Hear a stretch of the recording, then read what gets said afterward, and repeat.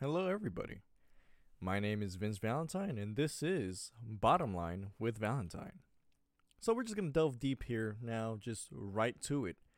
Uh, I'm a college grad, and frankly, I wish I had better choices, and I wish I had gone with other decisions in my life when it comes to college. Granted, I did it the easy way, per se. Some people might say I did it the risky way, but frankly, I did what I thought was best. And in a sense, it was from my mess up because I went from community college to university and I did everything within 2 years. So I went from high school straight to college in 4 years. There was no pause, there was no break, there was no, what do they call it? I forgot. Where, you take off a year, but yeah, no, I went full gear straight to college and I got out. Now, the issue was I didn't mean to go to community college.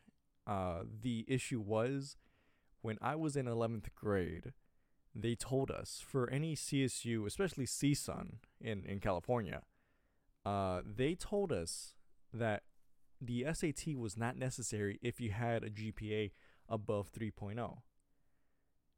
The issue with that rule changed when I was a senior to not like to no avail and no actual like, hey, this is different. But my senior year, they told us in the college center that, hey, take the SAT. The reason being, in case you go to other universities.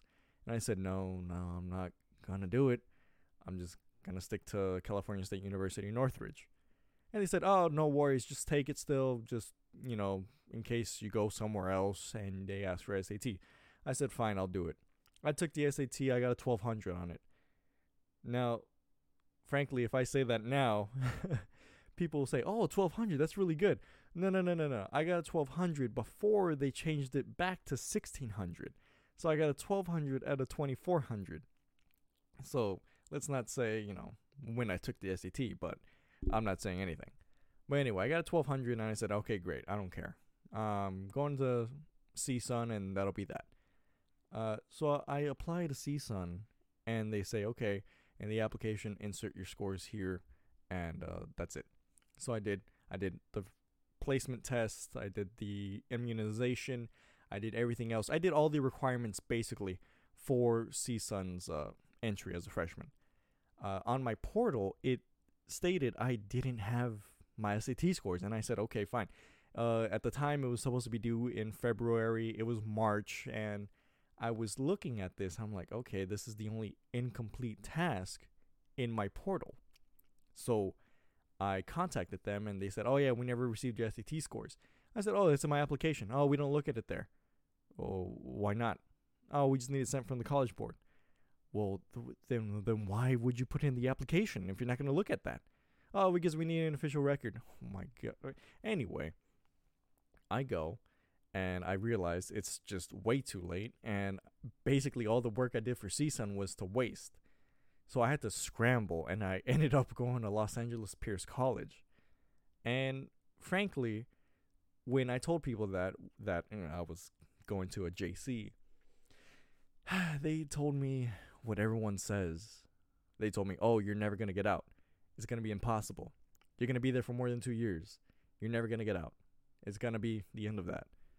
Well, out of spite and just to prove everyone wrong, I did it in 2 years. And I made sure to point that out when I announced it to the world. They honestly do make some sort of sense when it comes to that. I know a few people that have gone to JC, and some people have been there for a decade. I've seen a transcript where it goes 10 years. But the issue is this: you have to go to JC when you're young. You have to do it when you can focus 110% into school. The issue with going to a JC and working is that work will overtake going to school. And it was a struggle my first year because I was working at a job in a small business that had fixed hours. So I couldn't do anything of that sort were flexible hours basically. So with that, it was kind of an issue. I was full-time student first semester, part-time second semester, and then I got laid off. I said, okay, great. I told my parents. They said, don't worry about it, just go to school. I said, great. So I did, and I got out in 2 years. Now the other issue is, don't go to a counselor. There's so many resources that don't require a counselor. I only went to a counselor once during my community college career, because I've seen other people, when they go to the counselor, they say, oh, you got to take this class, this class, this class. It's so unnecessary. I was told when I went to a community college, to Pierce, by other students, like, oh yeah, you have to do all your classes. You have to have 60 units and everything completed before you can transfer. I asked the CSUN, I guess, representative during a little college fair. I said, okay, what do I really need to transfer? This is what they told me. First of all, you have to have your core classes. So that's your golden four is what they call it, whereas the English, the critical thinking, the math, and some other class, I forgot what it was. Your lower division classes, and basically in general ed, just get up to 60 units to transfer. I said, perfect. With my degree, which was in business during the time, business management, it didn't really take many general ed classes because most of the general ed classes went into my lower divisions. So with that, I saw that I actually completed everything. I was able to transfer, and then basically the last thing available for the general ed were my arts and humanities. When I saw that, I said, okay, fine, I'll do that at CSUN when I transfer. But it was my final semester, and then I said, you know what? Screw it. I'll do it during the summer. So that way it's cheaper and I get it out of the way. I did it. No problem. Easy peasy.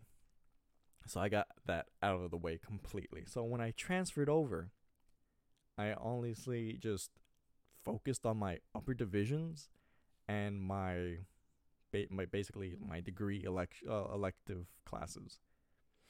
Frankly, the counselors at colleges, they try to keep you there as long as possible, take as many classes as possible, but it's not necessary. This is coming from a guy who's been in the system, so I'm pretty sure a lot of colleges are different of how they function when it comes to general ed, but all you need are your golden four classes, your lower divisions, and 60 units. The rest you can do after. With university, once I got there, I kind of slacked off.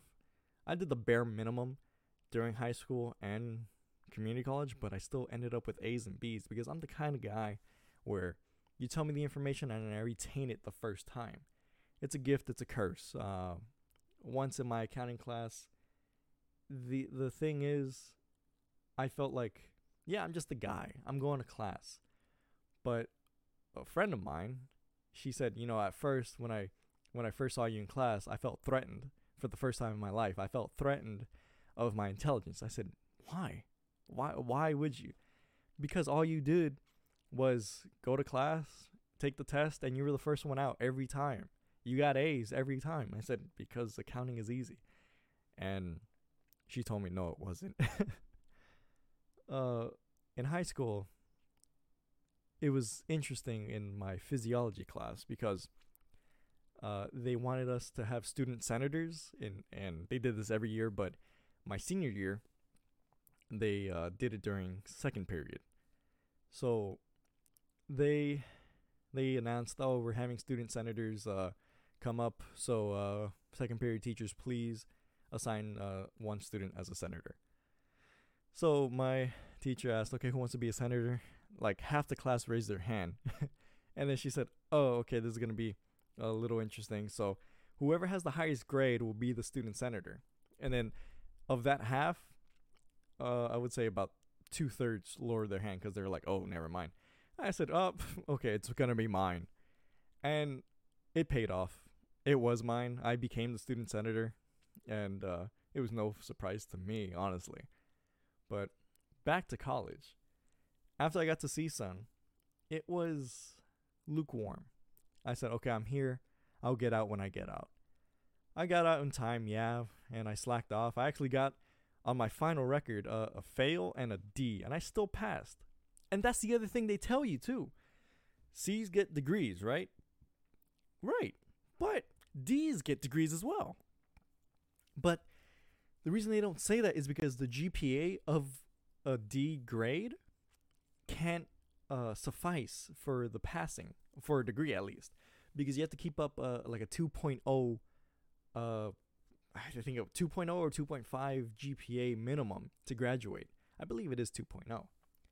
But a D is not worth that much. So that's why D's can pass, but if you were to get straight D's, you won't get a degree. You can get one D, but it can't be a necessary class. It could just be a general ed class and you still pass. Some rules in classes is where, some rules of a class list that you have to have a C or better. So C minus, depending on the class again. Like I said, depending on the class.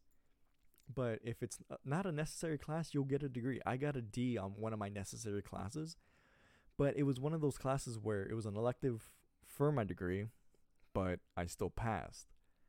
I got a degree in financial analysis. When people see that, they're like, "Oh, so you can do finances?" I said, "Yeah, I can."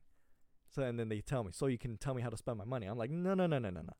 That's in a sense disrespecting me for what I worked for, because not just me, but in the finance degree community, that's the low end of finance. It goes finance, insurance, and then financial advising. The finance part is the financial analytics, but that's basically working our butts off. In the business world, or business degree world, the high and mighty pish posh people are the accounting majors. Then it's the finance. And the next is the management. And then business law. And then at the bottom of the barrel are the marketing majors. And you can see this. If you ever go to a business... Oh, that was my knee. If you ever go to a business graduation, you'll see it. You'll honestly see it. The smallest line will always be the business law people, because those people are just going to go to law school, maybe here and there, because with that degree, you're not really going to do anything. But with that, you're going to end up going to law school. You have the intention of still going to school. And then the biggest line in a business graduation will be the marketing majors, because that's the easiest degree you can possibly do. And then like the second smallest, but of the high and mighty people, as I said, the accounting, then the finance, then the business management. And frankly, having my degree, yeah, I got a career, and then I lost that career because it was kind of low end, as some people in the finance world will say. I actually was a financial advisor. So when old classmates of mine asked me what was I doing after college, I said, "Oh, I'm financial advising in Beverly Hills." And they said, "Oh, okay." And when I tell other people who are not familiar with business, they say, "Oh, wow, Beverly Hills, financial advising. So you can tell me how to spend my money." Yeah, I can. But it's not what I studied for. So really, it was a waste of my time, and I stopped. So I went to a small business, and from there I went to analytics with Warner Brothers. So it paid off, and I'm using my degree in good manners, because if you were to go as a finance major and you go in advising, I'm sorry, but you're just not doing what you should be doing. You should be doing something a little better. And honestly, excuse me, college is such a scam, because yeah, like I got some pretty good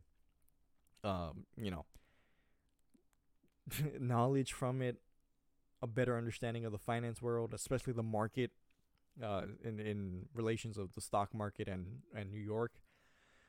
But I wish I had gone to like a trade school so I can get a better, paying engineering job or something, because it gives you a skill. And yeah, frankly, you're going to work harder and a lot more grueling, but it'll really set you apart. You'll have a 6-figure salary in the next 5 years. So Honestly, I wouldn't mind that. But I honestly like my cushy office job with that. The other thing is school in general. In elementary, you're just a kid. You're having fun. In middle school, you think it's going to be the end of the world, but it's not. And then in high school, high school is where people think it really matters, but it doesn't. And I have so many examples of why high school just doesn't matter. One being, if you really look back on high school and think, wow, those were the good old days, then that's some news to you that you peaked in high school. That there's nothing greater in life after that point. It was just high school. And I've seen old friends and old female friends become different after, especially with the females, where after they lost all that attention and they didn't go to college, after they lost all that attention from high school, they did something to their bodies to get that attention that they're missing from high school. It's very, very sad. And a lot of kids think, oh, it's the end of the world when something bad happens in high school. It's like, no, people are gonna forget it, and yeah, later in the future they're gonna remind you of it. But who cares? Who cares? It's not the end of the world. And in college, you're nobody. Who cares what you were? The only people that matter in college are football and basketball players, because they're the ones that end up getting drafted and they end up going to the major leagues if they do, well enough. Especially the first round draft pick players. That is where you're important in college. But other than that, you're nobody. Maybe if you're in the student body, maybe. But other than that, like, do you remember your class president in high school? Maybe. Do you remember the class president or the student body president in college? No, not at all. Not unless it was a friend of yours that you were helping trying to get voted. But other than that, it's just like, who are these people? Who cares? And I had she wasn't even a relationship, but a rebound relationship. Think so much about herself in the sense of like, oh, I can't have people thinking this. It's like, lady, this is college. No one cares. They're gonna forget about it anyway. They have things to focus on more than just you. They're your own things. They have their own problems to think about. But it's just like it baffles me, because kids just don't understand that high school will just be the end of it. Who cares? No one cares. And people will think back on it like, wow, I really put a lot of attention on that when I shouldn't have. Me, I was more of that semi-popular kid. People knew about. I was always around. I went to different groups, so everyone knew about me. But I didn't make myself known for purposes and all intents, because I have an older brother, and he told me, high school just doesn't matter.